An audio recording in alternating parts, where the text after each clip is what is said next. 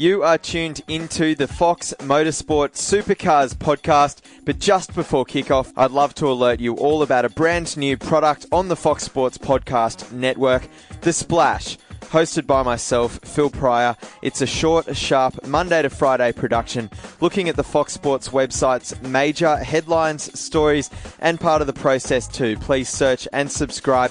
That's The Splash on iTunes and also Spotify now. Thanks for your attention. Now time for the show. This is the Fox Motorsport Supercars podcast with your host, the Pit Lane Rogue. Welcome everyone to the Post Supercars podcast for the Australian Grand Prix. Joined today by Will Dale from foxsports.com.au. Hello, hey. Will. How you going? It's a mouthful. Also joined today by our Race 6 Australian Grand Prix race winner, Davey Reynolds. Davey, welcome. Hello, people. How are we? We're good. I think we've Lovely. relaxed from after the Grand Prix. It was a fairly busy and hectic weekend, but, you know, definitely not uneventful in my case. Yes. I'm just glad Lewis didn't win. Well, yeah, I think most people were glad. The cheer when Vettel went past him, humongous. Also joined today... Safety car trick. Also joined today by DJR Team Penske's Ryan Story. Ryan, welcome to the Rabble.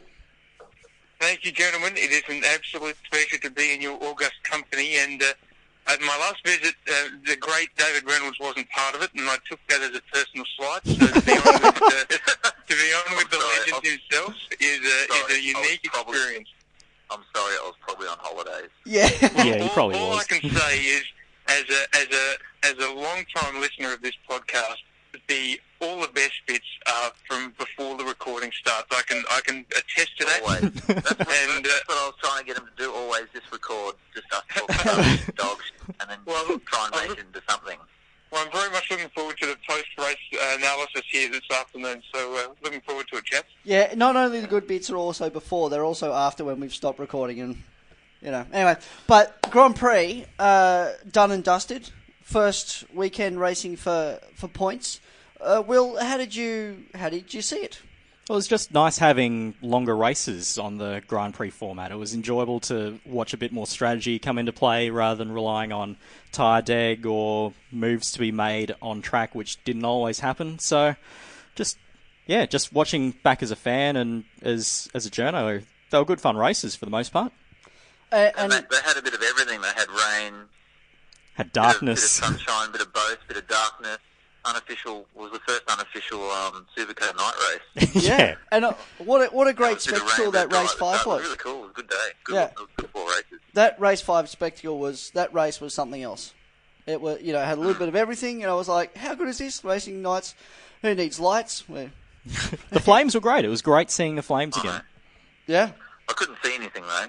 I was going to ask you because a few guys like Garth Tander was very outspoken after the race, saying it was dangerous. He crashed into his own boom. Well, and a couple of his teammates.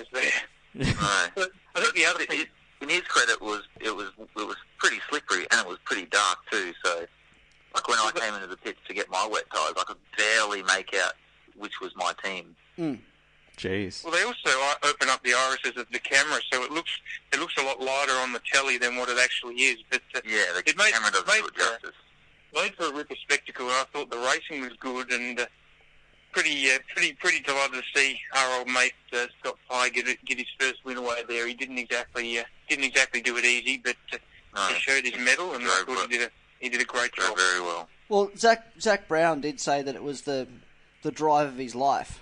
And he's probably not far wrong, you know, having Whincup breathing down him for that immense amount of laps, and at one point had the overlap, but managed to hold his nerve and hold his wit and take the race win on slicks in the wet. Well, that's probably. Yeah, I think that's you hit the nail on the head there. It's driving with the 7-time champion behind you, but effectively on a nice edge, on slick tyres on a wet or drying track. It's not the easiest position in which to be in, but he held his nerves pretty damn well. I was actually surprised how much pace they managed to keep on the slick tyre in the wet. They must have had a bit of residual heat still left, and the soft tyre must have gripped up all right. I think you're probably right, because I think the delta was around that 4 or 5 seconds, wasn't it? Not quite as much as what you would have expected, but I think there were many of us, and certainly our two guys were among them, who were expecting and anticipating a bit more rain to have seen that play out. And it would have been interesting to see a late safety car there to see what that would have done. But again, that's the great position I can take on this one, being the revisionist historian, having both cars stop for wets in a race that didn't necessarily need it. Well, we stopped for wets too, and I think we got back what did we lose in pit lane? 45, 50 seconds? And we got about 20, 25 seconds back. Yeah. It just wasn't enough. Just needed either more rain or the rain to fall earlier. Because we go through our own pit lane, plus we go through F1 pit lane. Yeah. Like we lose, we get a double Right. double of pit lanes. That's exactly right. I endorse those comments. Well, the other thing was the rain was never going to work with a cement pit lane, which makes it, I would think, doubly as slippery. Well, cement and water don't go well. Well, exactly. I mean, most of the other pit lanes we go to have got the asphalt thing, so you've got some sort of grip on there. But it was, as far as I could tell, it was fairly smooth, and to add water on there was always going to be a disaster. Well, that's the great thing about supercars. All you need to do is just add water and you've got excitement. Well, exactly. Wasn't it Bernie's idea a couple of years ago for F1? He was going to put sprinklers on the track at some points. One of his many grand ideas. This is the same bloke who wanted to introduce gold medals to the next That's true. I just finished reading an article on him on Autosport, and he's still suffering from a little bit of relevance deprivation syndrome, and it's just one of those things, isn't it? Well, if someone's going to keep asking him questions, he's going to keep giving people answers. Hey, listen, I say to you blokes all the time, I have a terrible case of C microphone will speak when you blokes are around. And we love you for that. That's true. We're always very appreciative. That is true. Yeah. So I would give the Grand Prix weekend a big thumbs up, a success. The races were a roaring success.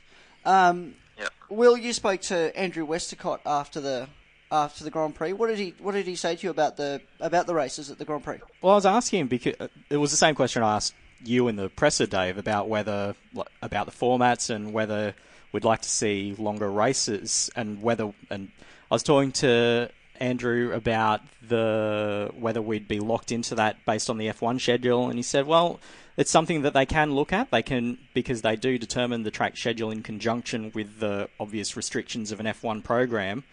But it is something they would consider looking at as part of their debrief, whether there is the possibility to extend any of the races or change up the qualifying formats. Something he said on a personal basis, he'd love to see the Sunday race that little bit longer, just to bring in a bit more strategy and potential tyre stops. So I don't. Yeah. Well, when I'm leading it, you want it to be as short as possible. and they helped out with that. Young Bieber did help with that. Yeah, he made the race a lap shorter for you. Can I tell you, Andrew Westacott is a whipper operator, but let me play numbers nerd here for a second, if you don't mind. No. The TV ratings for Formula One were up 2%, and they're up, I believe, 25 or 27% for supercars. So the championship points definitely played a factor. But the big telling thing, which I think will play well for Andrew Westacott and his group, is that the attendance over the weekend was up. It was on par with last year solely because of the wet weather on Saturday, but they had the second ever highest Thursday attendance they've had, and one of the highest Friday attendances they've ever had. So I think if they continue to tweak the format, there's plenty of punters out there who like seeing us race for sheep stations and like a bit of their F1 as well. So it's a pretty good recipe in which to mix. Yeah, I agree. I think the only thing that needs tweaking is the qualifying across the weekend, because I love it. I love it's like four shootouts. You know, like the short qualifying was good, but I couldn't remember who qualified where the next day. Yeah, so when I got to Friday, I was like, just roll the dice and see where you end up. Yeah, I don't know if we need a qualifying kind of before the races for each day, and only qualifying for those days that you do race. I don't know whether that's going to mix it up a little bit or whatever. Yeah, okay. Yeah, I see what you're saying. You kind of need something on the Thursday, though. Sure. Like that boosts the relevance of that day. Yeah. But when I got to Friday, I was like, I forgot who qualified where. But probably was only yesterday. Maybe you could do your qualifying on Thursday for your Friday race, and then have your Saturday and Sunday qualifying the day of those races. But I think you're right. But I'd much prefer a format like that, though, where we have the shootout style one lap go of it, then have the flow on quali start from the old sprint race days, where if you finish fourth and you start fourth in the next one. I think that's a great change from previous years. I do remember vaguely years ago they did have a shootout there once. Right. It does seem familiar, actually. It does seem familiar. Yeah. They did do a lot of things. They can do it. Well, yeah. I mean they've done a few different things throughout the years. The Ford Holden qualifying. That's exactly what I was. Yeah. The Ford on one that side. Didn't work out, did it? No. That was a horrendous idea. Yeah, especially when they're not equal. That's it. Nowadays you'd have one side of the grid that's about 16 rows long and the other one about 6. It wouldn't work. And you'd need a third row for the Nissans. Well, no. Would you put the Nissans and the Fords together? Like, so put the Fords at the front and then Nissans at the back, and then That's the Holdens on the rough. other side. Oh, well, Rick Kelly line 1. Or Well, I guess I'm also happy that we got rid of the rolling starts. yes, 'Cause that's a very positive thing. Yeah. Everyone's I- happy they got rid of them. Yeah, well, Yeah. But I was going to I say will because say one last thing about the Grand Prix. There are a couple of little small touches over the weekend that sort of showed just how the ice is thawing between us and them, and what the future may hold for supercars and Liberty. It's just a small token gesture, but access to the F1 paddocks is rare as hen's teeth. Yeah. And they basically gave all the drivers and team owners a pass for the weekend. And it doesn't sound like much, but that was a massive olive branch as I saw it. And I think it only bodes well for the future. I really do. yeah, no, And I've never had a VIP pass in my life, and I felt like Michael Schumacher. Did it have a photo on the back of it of you from your karting day sport? It did actually have one about Kelly racing days, and I had less wrinkles, and I looked quite young. The one they had of me was from 2012, and I've certainly seen better days. yeah, I think everyone had old photos. Mine was horrendously old. Because I understand it's the first one that you'd applied with, like Yes. from whenever it was. Probably, yeah. Yeah. But I mean, that was special. I felt special. I felt part of the actual game. well, we caught up in the Normally F1 you just paddock. get shunned to the side. Yeah. Yeah, that's exactly right. Well, we caught up in the F1 paddock, Davey, if you remember, going for a that's wander right, through, yeah. and I was like, how good is this? Just having a wander through, seeing the McLaren boys and We went Ferrari. for a walk up and down, smelt the flowers. It was cool. Walked alongside Ted Kravitz. That's it was true. nice. AJ nearly fell over, didn't you? Well, okay. For those of people who were listening, my mission at the Grand Prix was to say hello to Ted Kravitz. That's all I wanted to do. Unfortunately, I failed on 2 occasions. Instead, yeah, Yeah. unlucky. I Next know. year. Next year. Sure. You got to aim, as I said to someone during the week, you got to aim mediocre. I don't want to aim for Brundle, who's the top, but, attainable.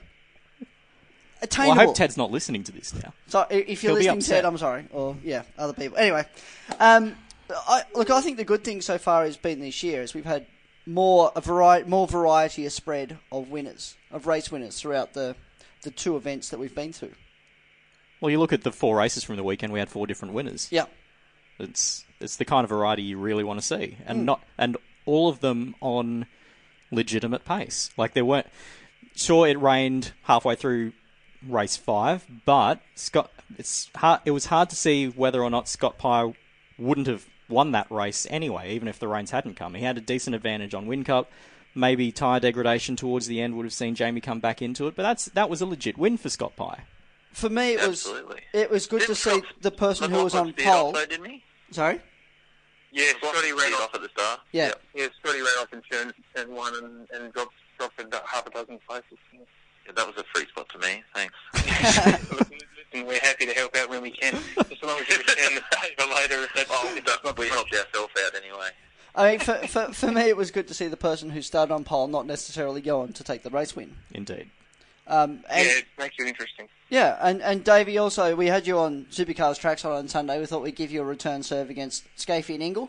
But They were ever so nice to me this time. Never me. but it was good to see a little bit of, not a turn of form because that's disrespectful, but for you to put your elbows out a little bit and get one back this time. Oh, well, this is doing my job. I woke up at 4 o'clock this morning, practicing my starts in my head. But interestingly, about if you're talking about the variety of race winners we've seen, it's been pretty special, and it's really kicked things off. And I saw that Scotty Mack had sort of speculated how much, in addition to the change of cars, how much the change back to the old tyre has made a difference as well. And it's certainly spiced things up. I mean, we know from our end there's a lot more we want to try and do to make sure that the two Fords that we run can be at the pointy end week in, week out. And we know there's a lot of work to do to be able to get to that point. But we sort of came away from the weekend pretty happy overall with our speed, with a couple of unforced errors that perhaps cost us better results. But it's I suppose, a slightly different turn of fortune from what we had here 12 months ago. But interestingly enough, it's more and more of the case now that if you make a mistake and you're near the front, you're going to pay very dearly for that. Well, I was going to say, because I saw an interview with Fabian who said that he was more comfortable in the car this weekend than he has been for a while, and also that there's more speed from those Falcons to come. So what are you still working on in regards to that? Well, there's still a little bit of process in the background that will ensure that we can race with some of the same benefits that have come online with the new ZB Commodore, and that's more of a I suppose it's a functionary thing that we'll continue to work through. But there's always evolutionary developments that come from the mechanical front that you can always find yourself going a little bit better as a consequence of. And there's still developments that we're working through our car that have a gestation going back to the latter end of last year, that we're reevaluating as a consequence of being on a different tyre and those sorts of things. So I mean, look, it's a fairly cliched saying that if it was easy, everyone would do it, but it's certainly not that. It's a tough business, and basically, if you stop looking for extra speed, even when you're up the right end, you're going to get overtaken pretty damn quickly. And to that end, I noticed that the two cars are staying in Melbourne for the gap between the Grand Prix and Tasmania. What was behind that decision? Well, that's something we've done for the last 3 years, maybe even 4 years now. Okay. We're lucky with Penske. We've got a nationwide network of truck dealers and also engine overhaul facilities. And they've got a great facility out at Altona, which basically means that instead of our guys having to have another return flight in the mix, we can have them continue to prep the cars straight out of the weekend and give them an extra day off over the Easter long weekend. And we've done it the last couple of years. The calendar is particularly tough on the Queensland teams with such short turnarounds, because it takes a couple of days for the truck to get back from a lot of these events. So by the time the trucks get back and you actually start working on the cars, you've only got a 3, maybe 4-day window if you're lucky to get all the work done and get them turned around, whereas we still operate off that 3-4 day window, but we're able to give our guys a little bit of extra breathing room over that long weekend period. It certainly pays off handsomely later. I saw but speaking to Zak Brown across the weekend, and he admits one of the big reasons that he bought into the Walkinshaw Empire is to kind of bring the fight to Roger. And Andretti have said the same thing as well. Is that a glowing endorsement for you? Do you feel a sense of pride that happens, or are you excited that you've got another challenger? Well, it's interesting. Zak Brown's known pretty well to the Penske organisation through his JMI business before he took on his role with McLaren, and we spent a lot of time with him over the weekend. We were guests in the McLaren garage for a session there, and spent quite a bit of time with him and talked about all sorts of things, which was interesting and a great insight and opportunity to get to do. But I think the calibre of those people, and to their credit, they're race winners already. It bodes well for the championship. One of the biggest challenges we have is that if we look too inwardly and make it the sport too hard to come into and too hard to be successful to come into, you effectively close yourself off from new levels of investment and new ideas. But these guys, to their credit, have come in and have already got one on the board. they're a long way from where they know they need to be longer term, but it's a hell of a good start for them. I think it's encouraging. Yeah, I think it's great. But, I mean, is there a flip side to that? I mean, are we discouraging any smaller teams coming in? Or do you have to be successful and have to partner up with someone these days? Well, I think that you never want to lose sight of that small team, or the ability for a small team to have success. And the last small team that had success really at the championship level was probably DJR in a customer car in 2010. I mean, it does show that it's been the formula for a while now, that you need the support, or at least the engineering now, so the bigger organisation to be successful. But even before the Penske opportunity came our way, we were pretty confident that we could run, as Dick Johnson Racing, a successful mid-pack team that could break even and wash its face. So it's a significant difference between the haves and the have-nots, and I think it's just important that all of us, and the series knows this, that we don't bridge that divide and make it impossible for these guys to compete and have their day. Well, I guess that's an even greater endorsement for what Erebus Motorsport's been able to achieve with in-house design, chassis and suspension and development program married to a Walkinshaw engine deal. Well, I think you have to look at it too. Motorsport is a business of people, and they've got a team owner who's prepared to do what it takes. They've got a team boss who's been around the world a couple of times, is incredibly practical, is incredibly canny, and they've got someone who I believe is one of the top 5 engineers in the category. Not to mention the fact they've got a pretty handy steerer. So, not to blow smoke up too many people's asses, but they've got the ingredients there to get the job done. Yeah, we do work pretty hard. We're a small team, but we outsource a lot of stuff so that we remain a small team. So we don't have to employ lots of people to do stupid things. Not stupid things, but I was telling someone the other day at ProDrive when I was there, we had 65 people or 60 people or whatnot. But we did everything. We did all the CNC stuff in-house. We did all the gearboxes in-house, all engine program in-house, and everything in Erebus. All that side of it's been outsourced, so there goes half your staff. Makes a big difference. I mean, makes a huge difference. Erebus, we've worked with Erebus on a couple of projects where they've come to us and said, "Hey, how have you fixed this problem? And can we get this part off you and whatever?" And they're just easy people to work with, and you can see what they're trying to do, and it works. Like right now, we run your in a console, switch box. In a console, whatever. What's that thing with the buttons that does stuff? Yeah, switch box, Terra Power. But it works. I mean, it's something that we looked at and we developed, and we try and. I mean, Ludo's the greatest advocate of this, is that you don't necessarily need agricultural engineering, but you need simple engineering, and we try and look for simple solutions to complex problems, and sometimes the opportunity presents itself to share that with others, and you do it for the good of all concerned.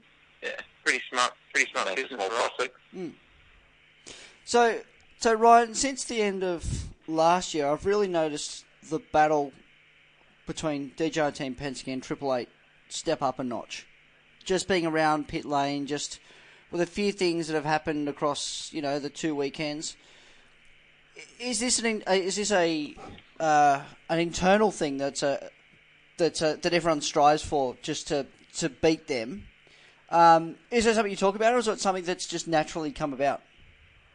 I think it's just naturally come about as a consequence of where we were racing throughout the course of last year. And when you're up the front, chances are you're racing against their cars. And, Roland quite publicly called me a sore loser in Adelaide. But I can assure you a greater sore loser there isn't. This is a man who likes to win.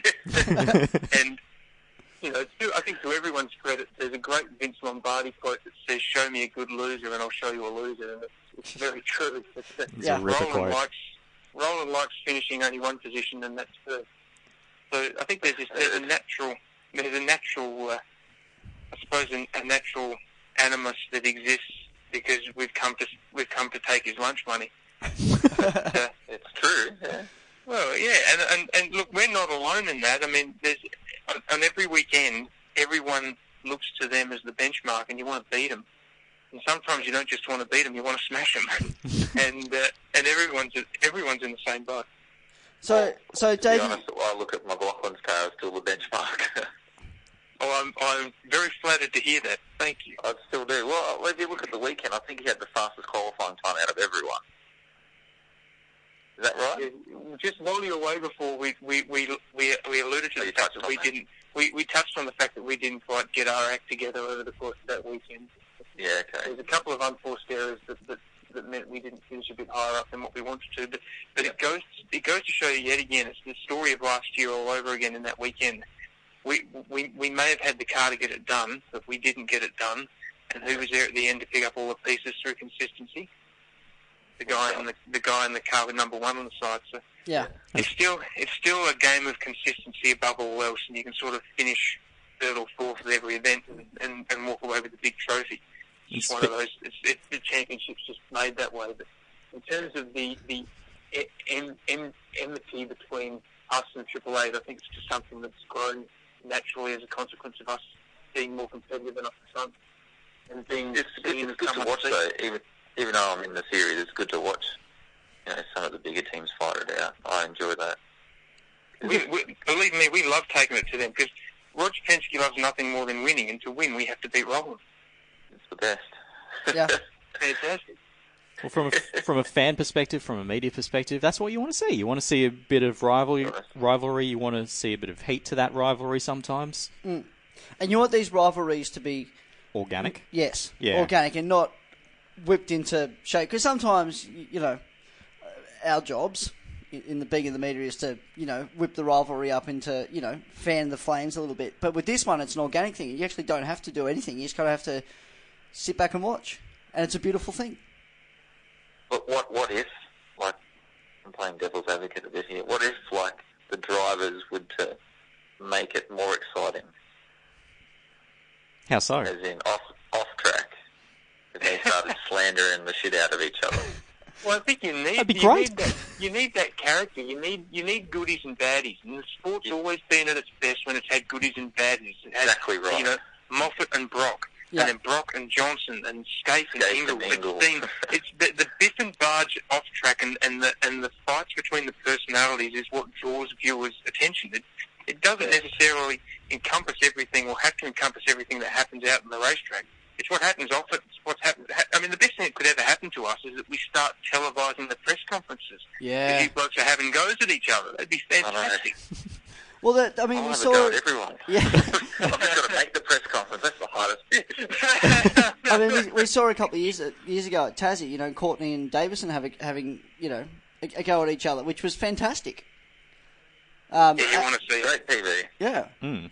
Because the last thing you want, I mean, we run the risk of it. These things are big professional commercial businesses these days.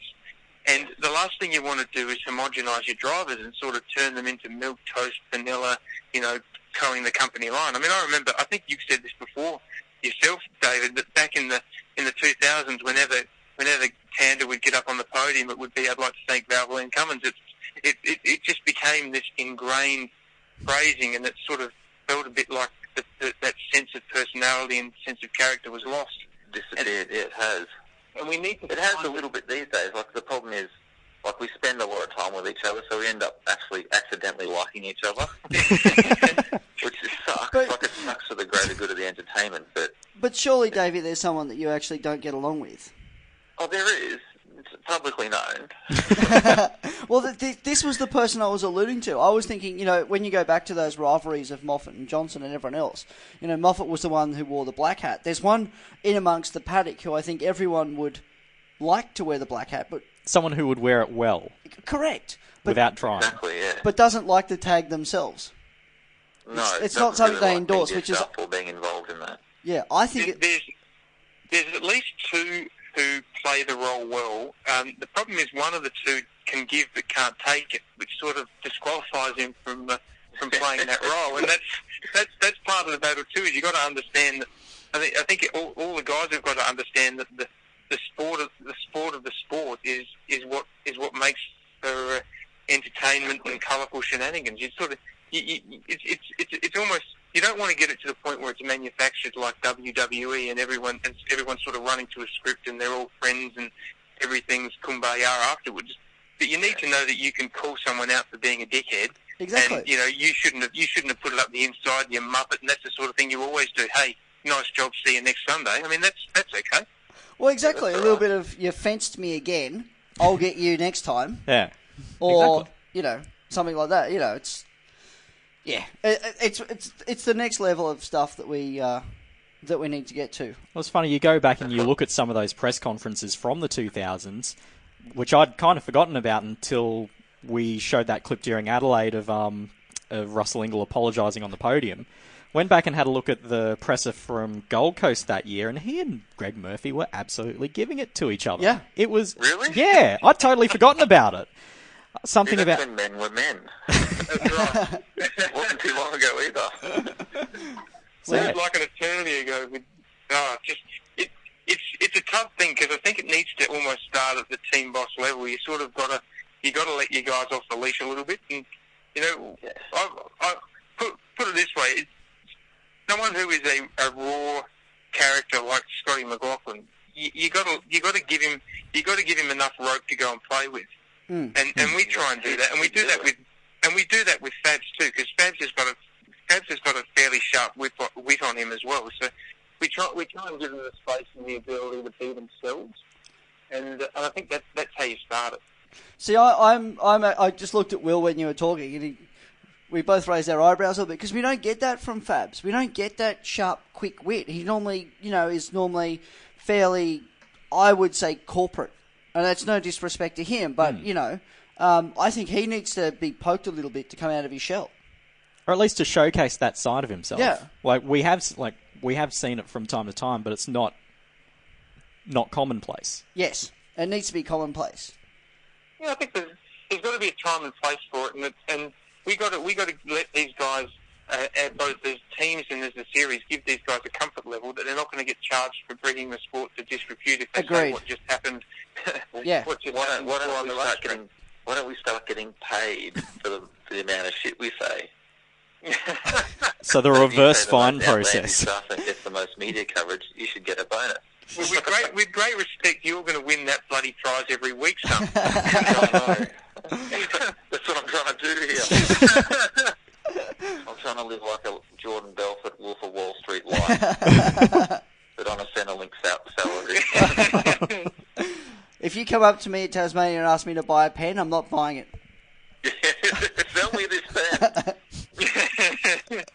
A couple of the other interesting things across the weekend is, we've kind of talked about Zak Brown a little bit, but he was talking about how it would be nice to keep, or to get the Camaro into supercars, and he was quite adamant that was an interesting way to go. What do you all think about that? It's a cool car. Of course. Yeah, it is a cool car. And you look back... It's got to... Sorry, go ahead, Dave. Well, it's got to be... The Camaro is probably more in line of more representative of what is actually out there. Sure. And you look it's at... a sports car. It's cool. Yeah. Like if we were racing Mustangs and Camaros, that's kind of cooler. They're like two-door coupe, sporty. It's racing. That's exactly what I was about to say. It harks back to those glory years of Trans Am back in the 70s when it was General Motors and Ford going head-to-head on track with the Camaro and the Mustang. Yeah, I think it would look fantastic. It sort of throws back to the DNA of the championship. It keeps the V8 thing going, which is what everyone loves. I mean, I think it's got oodles of potential.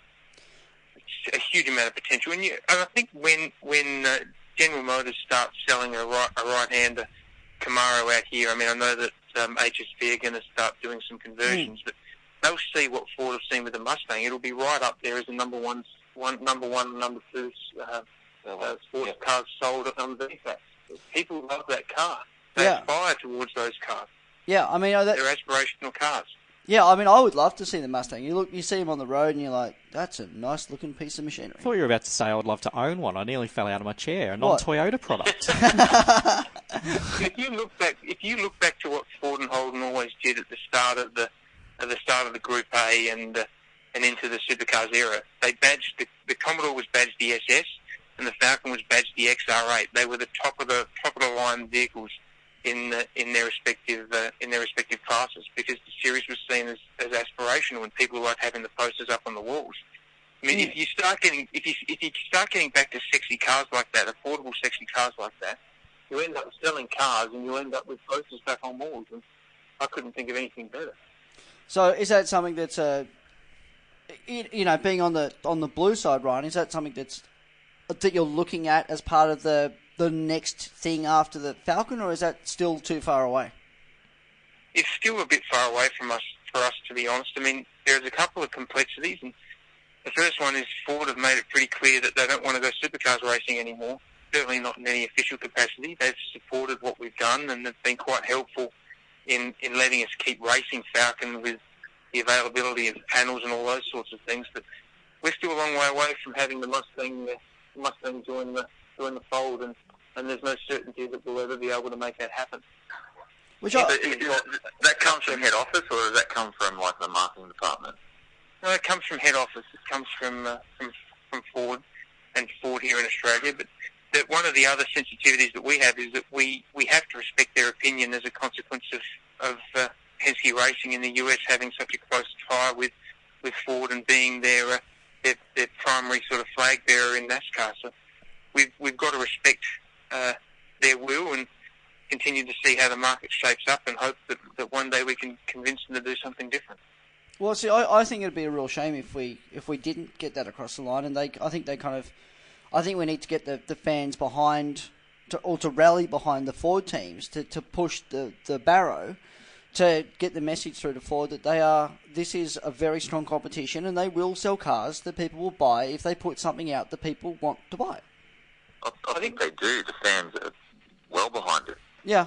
Yeah, I think that too. We get that same feedback. I think the interesting thing is going to be to see what happens over the course of the next little while, because these companies, locally at least, are still transitioning out of being manufacturers to importers. So that adds a tremendous degree of complexity to their marketing picture. And I think that with the benefit of time, I'm hoping that we'll be able to see a different course of events transpire. But we know that we can keep racing this car at least next year, and we're sort of geared up to do that.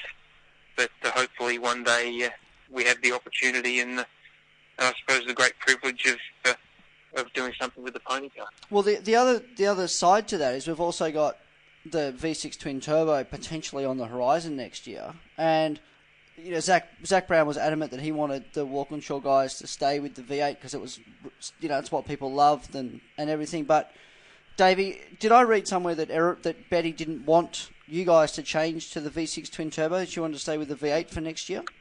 Yeah, we're pretty adamant the same, that we just want to run V8s, like the V6 twin turbo. It's not really for the fan, it's more for the manufacturer that aren't even there, so who really cares? We just want to run V8s. We want to keep the same the engine deal that we'll have with Walkinshaw Racing, so yep. Yeah, we're still towing that line. And they are very good engines too. Sorry? I think they're still a long way away from getting that done, and I hope that they do. I hope that they do end up running that wild card and doing something with it. But let's call a spade.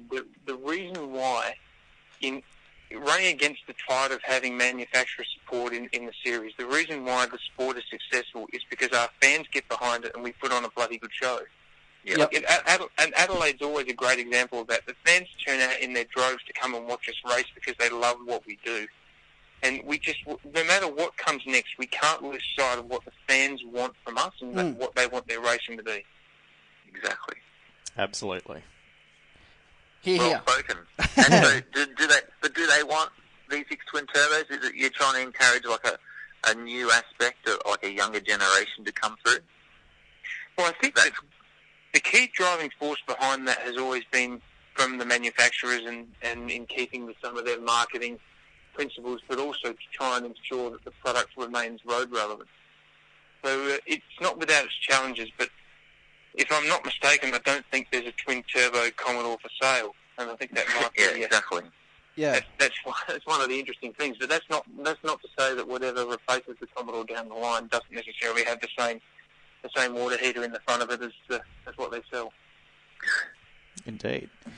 One of the other things to come out of the weekend, Joe sat with the cross-pollination of F1 and supercars, brought a lot of F1 journos down under for the Grand Prix, and they cast their eye over supercars, and some of them have a fair bit of experience with our championship over the years. Joe Saywood, one of the top F1 journos, in his notes from the weekend on his website, casually mentioned that there's a rumour that suggests that if, and I'm quoting his story here, the rumours suggest that if Nissan drop out of the series, Simona Di Silvestro would move to Triple Eight Race Engineering, potentially with an all-female team. This is a very... All-female team as in crew and everything. Yeah. Well, they've already got Romy Mayer there, working in there. But I'm with the Harvey Norman backing and listening to... Having been to a function where Simona's chatted to the GWS girls team, AFL girls team this year with Katie Page, she would be all over that. I reckon that she would be more than happy to spend more money to get Simona and an all-girls team into supercars. So what are the chances of me getting a drive there? 0? Well...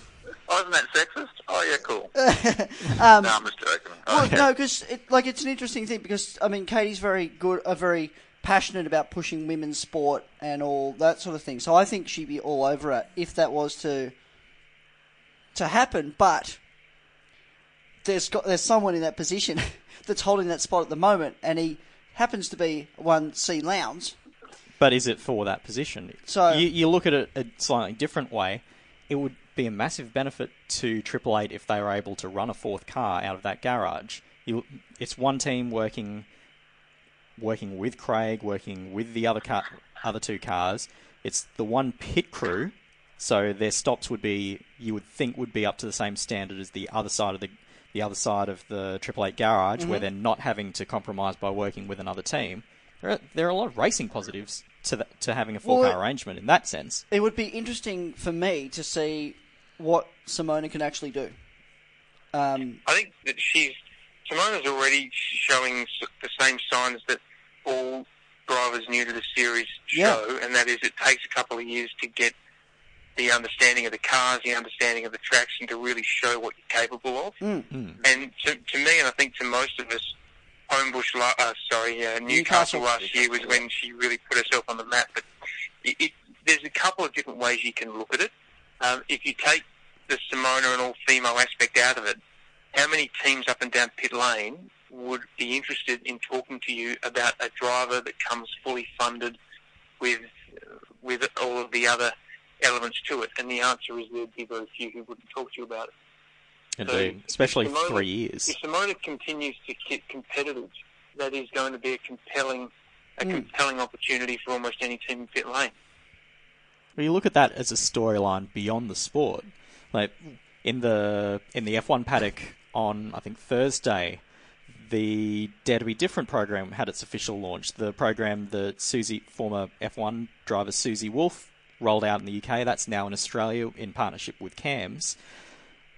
An all-female supercars team would be an incredible sort of, I guess, top-line thing to illustrate to girls that are coming through school, that there are all these different career opportunities available in science, technology, engineering, and mathematics in that field. Yeah. I would see it as a good thing. I wouldn't see it as a bad thing at all, because it gives, as you said, young females a view to say, I can do that. Well, looking back before I was a motor racing journo and living the dream, I was an engineering student hoping to live a different dream. You say that so drolly. Well, it's true. He's living the dream. He has to work with us. Oh, no, he work for Fox. Exactly. Free Foxtel. It's great. No, back when I was at uni, back when I was in high school, I went down through the list of ways to be involved in motorsport. Lacked the talent, the money, and the talent to be a driver. So next step was race engineer. So toddled off to university to try and become an engineer. Wasn't good enough to do that, but back then, you look around the classroom, the split between males and females students in those classrooms, it was maybe about 5% females. And there's absolutely... That 5%, certainly in the year level that I was coming through, was some of the most talented people I've ever had the pleasure of getting to know. So if there's a way to broaden that, and if supercars can be used as a tool to broaden that, fantastic. Yeah, I agree. It's interesting too when you look at the automotive industry as a whole. Mary Berra, the CEO of General Motors, is probably one of the most outstanding business leaders in the United States. And with the STEM has become a buzzword, but seeing a strong female presence in science, technology, maths, engineering, that's not a new thing. But it does take someone like a Katie Page to champion it in motorsport. Yeah. And I think it's fantastic. I really do. Well, we're almost out of time. We've rabbited on for. It feels like no amount of time. We haven't even covered panel weights yet. We're not going there. Not going there. Just let it go. Yeah. If you were coming for the parody discussion, you're sadly going to go home. We're sorry you've waited through the past 15 minutes. I'm never in a parody discussion. All you need to know is that I've got both drivers on a ketosis diet, and we're doing everything we can to continue to get the weight down. Yeah, I did. Good on you. I did hear. That's the best way to lose weight. Yeah, I did hear Scotty McLaughlin say that Ludo had asked him to lose a few kilos on the weekend. These things are often reported. They're not necessarily heard, but they're often reported. I think it came from him. So, Ludo talks a lot. Let's just. I only get every second or third word. Oh well, that's fine. So I love Ludo. He's awesome. The V8 driver, the Supercars Drivers' Championship after race 6, Van Gisbergen leads on 486 points. Our mate here, David Reynolds, second in the championship, 49 points behind. DJ Team Penske, Scott McLaughlin, 61 points behind. Chaz Mostert, 70 points behind. And Scotty Pye, 5th, 89 points behind. And an important thing to note that right behind them is the guy that left Adelaide in 18th place in points, Jamie Whincup, now just 107 points off the lead. Ooh, and... Where's the Jaws music when you need it? It's also close still. It is. Still anyone's game. Yeah, off to Tassie next week. We saw that massive pile-up last year, which took out well over half the field. Hopefully, the weather looks fine, which means hopefully we'll get through unscathed. That was an interesting weekend last year. That was the start of our first championship race with Fabian. We got a first and a second on the Sunday after that catastrophic Saturday race. So yeah, it was happy hunting ground for us last year. We're hoping we can roll out and qualify somewhere near the pointy end and lock in a few decent race results.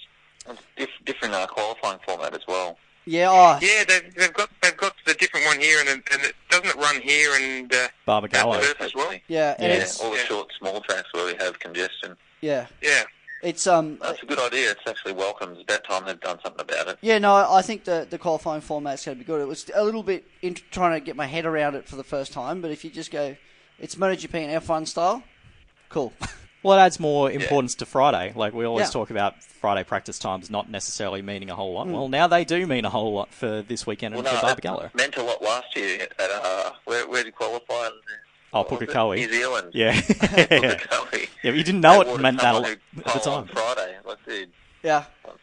Anyway. For a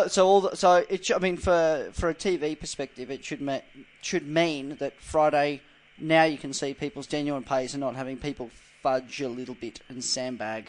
Well, a big part of that too is because we don't practice on green tyres. Yeah. Let's not discount that. I mean, we're the only championship in the world that uses used rubber on a Friday afternoon. Yeah, it's funny, isn't it, when you think about it? I am a big. When you talk to the F1 guys, you talk to the NASCAR guys, you talk to all these people about it, and they go, "Are you serious?" Yeah. You have to reuse tyres. No? You all have fridges that you keep tyres in. Yeah. For what? Queenslanders do. We just have Melbourne. Put them out in the sun. They still are cold. I mean, it's not really a saving measure. It's only $1,200 a set. Pissing into the ocean, I believe Gary Rogers once referred to it as. Tire. Yeah. No, I don't think tyres. I think they're about $300 a tyre. Maybe I should be wrong. $1,200. Maybe my maths are completely wrong. I'm going to say $1,200 a set because it sounds good. It's not expensive, but no. you know, when they're cutting cost out of it, and we might, if we wanted to, would burn another 100 sets of tyres. You know, that's a fair bit of money. Well, it ends up being, by the time you calculate it, it ends up being less than $30,000 per car for the year to run on green tyres everywhere. I've always been the advocate that there's other ways to save money that don't necessarily impact the show.